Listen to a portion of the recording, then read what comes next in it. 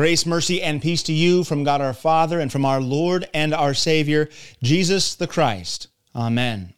This man receives sinners and eats with them, grumbled the Pharisees and the scribes about Jesus.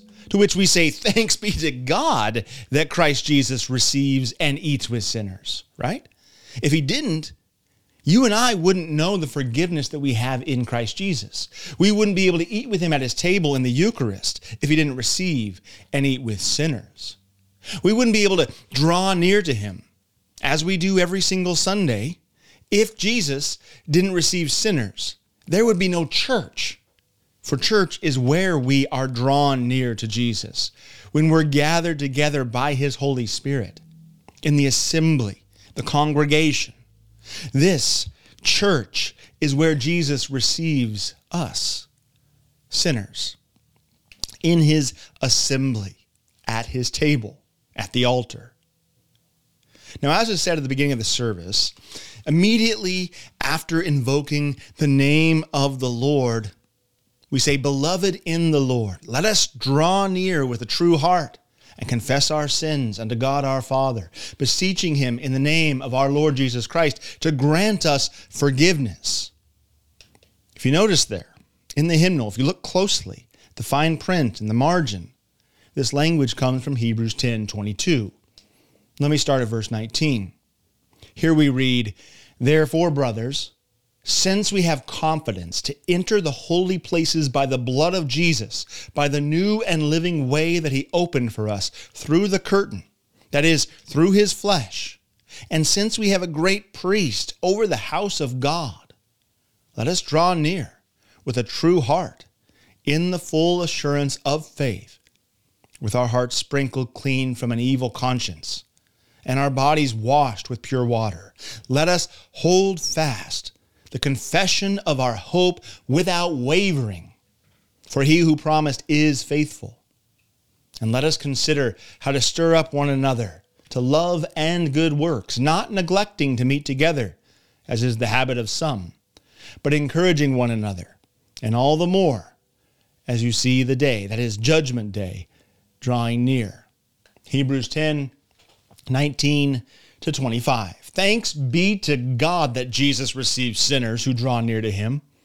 And so, before we confessed our sins at the beginning of the divine service, we declared that our help is in the name of the Lord, who made heaven and earth.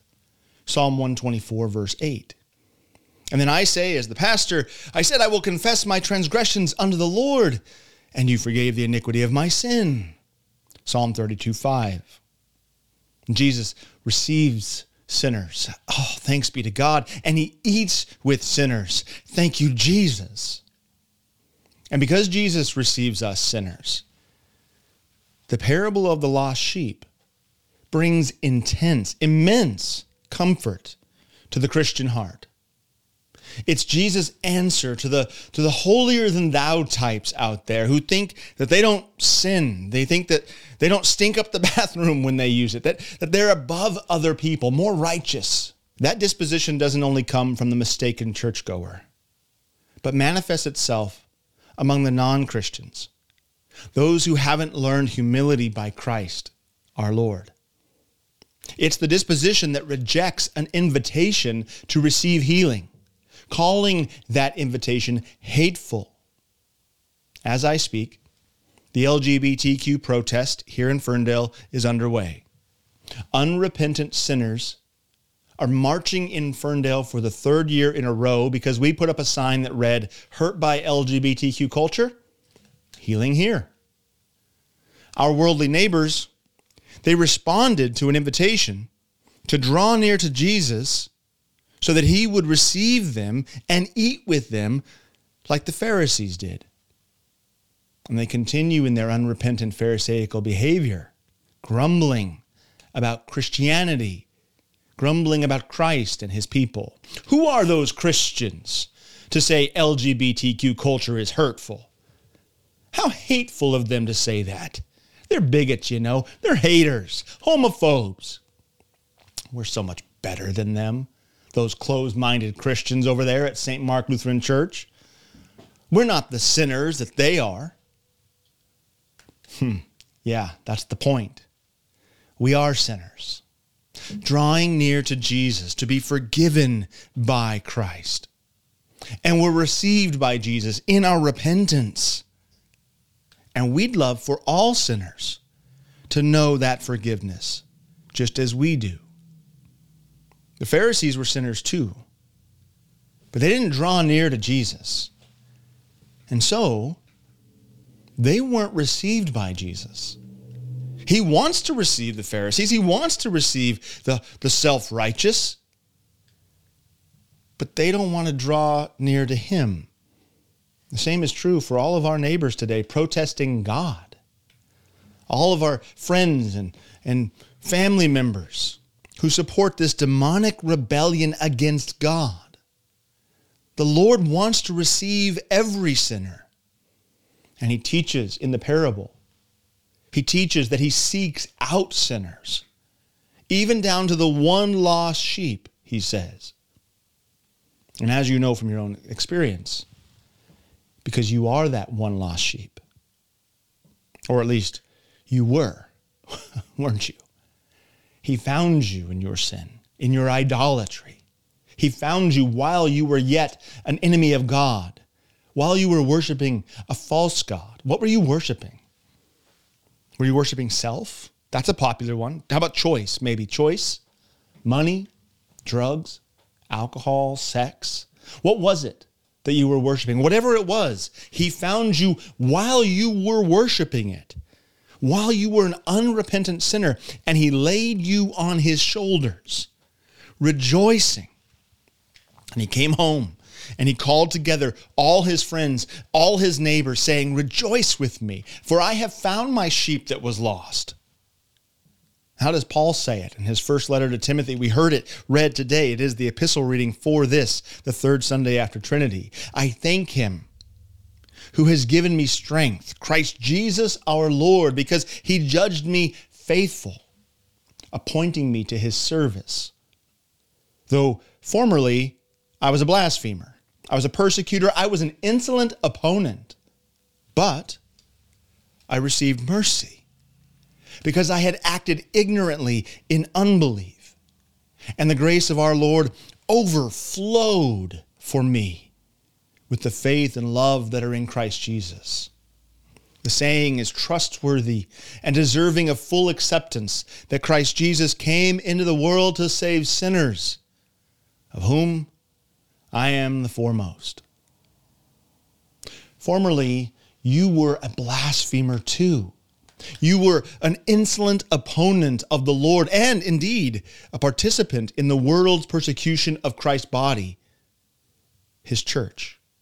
Even if only for a short few hours between your birth and your baptism.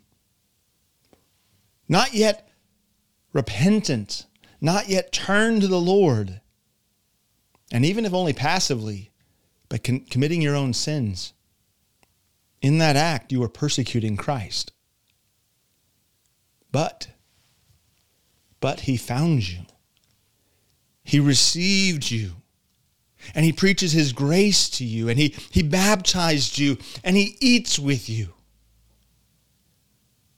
In the words of Micah 7, our Old Testament reading, "Who is a God like him, our God, pardoning iniquity and passing over transgression for the remnant of his inheritance? He will have compassion on you. He will tread you, your iniquities, underfoot." Not you, but your iniquities underfoot. Indeed, he already has on the cross, where he was crucified for you, dear Christian, casting all your sins into the depths of the sea, showing faithfulness to you and steadfast love to you, as he swore to our fathers from the days of old. What a great God we have. He receives sinners and he eats with us. He puts us on his shoulders and he brings us home, drawing us near to him. And he brings us to his table. And there is immense, intense joy in heaven over your repentance, your faith, your being found. Christ Jesus died for you. And he has given his body and shed his blood so that you might eat with him now. Now and at the marriage feast to come. Some today are still learning the Lord's teaching, doing their due diligence to ensure that they're receiving the Lord's Supper as a blessing and not to their detriment. And so they're not eating with Christ at his communion table yet. But they're still spiritually consuming his word, aren't you, my friends? Even right now. And when they gather to hear the grace that Christ preaches to them, they consume his word. Don't dismiss even this word. All of us are sinners, drawing near to Jesus. He receives us. He has brought all of us to him on his own shoulders. Some today may be eating his word with their ears alone. Others also with their mouths. Though all of us celebrate to remember that we are sinners, each and every one. And Jesus receives us. He receives us in repentance, and he eats with us, poor and miserable sinners though we be, humble and without pride of life. Our God comes to the lowly, while the haughty protest his actions and their judgment of his gracious and merciful love. Dear saints, there is joy in heaven over you, a sinner, because you are repentant. Jesus has found you who were once lost. And to that we say, praise be to God. Amen. Amen.